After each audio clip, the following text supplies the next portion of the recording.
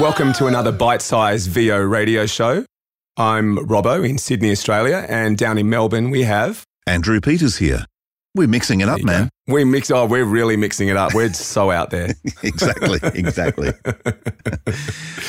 How are you doing? I'm doing all right, and you? Good, yeah, really good. Thank you. We talked last week about talking about pops and clicks and ticks and stuff in voiceovers. Yes, we did, and it seems to be a common thing that I see on many forums. There is no definitive answer that I can think of. No. But I just get rid of them when I edit.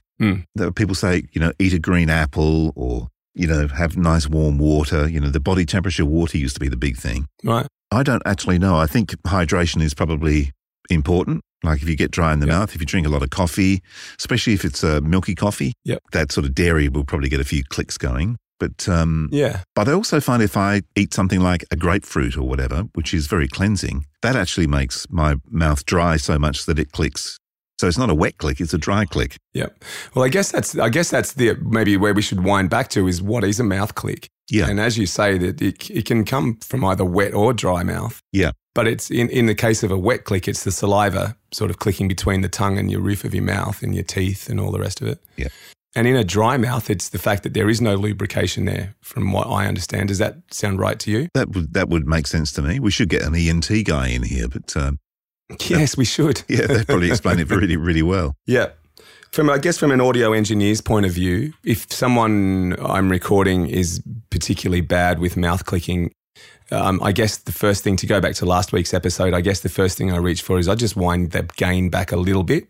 And if it's only small sort of clicks, that can sometimes help. If they're big clicks, then you've got to sort of go to the source and sort of get whoever it is drinking water, or in as I said last week, I know of a studio here in Sydney, hello to the boys at Stella, who keep a loaf of bread in the room to soak up some of that saliva, I guess. So interesting. So yeah, it's one of those funny ones, but it's certainly something as an audio engineer when you got to sit there and cut out 1,000 clicks in a 30-second voiceover that you start cursing and swearing whoever it was that voiced it. Yeah.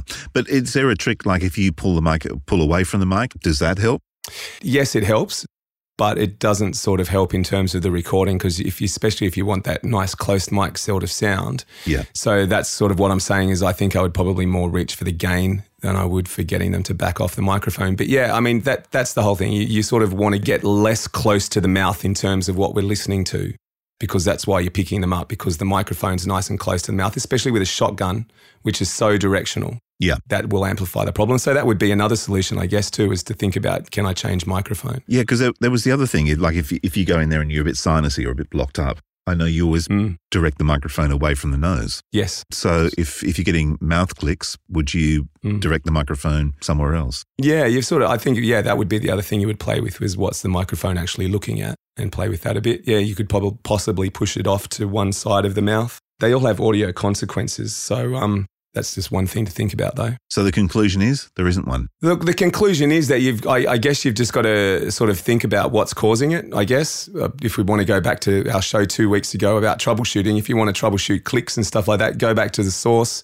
Have I got a dry mouth? Have I got a wet mouth? What can I do to sort of help that situation out first and maybe stop some clicks? And if that doesn't work, then how can I manipulate the microphone to sort of reduce the amount of clicks that I'm producing?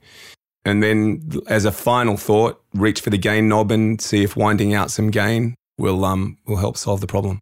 I did actually see one forum where somebody was talking about a coach that can actually coach the clicks out of you. Really? I am still scratching my head trying to work out how that could possibly work, because if you start retraining the way your mouth works, then it's going to change your voice. Your voice. That's right. Exactly. That's right. I'm wondering if someone can coach the croakiness out of my man flu voice this week. You've just been shouting at the kids probably.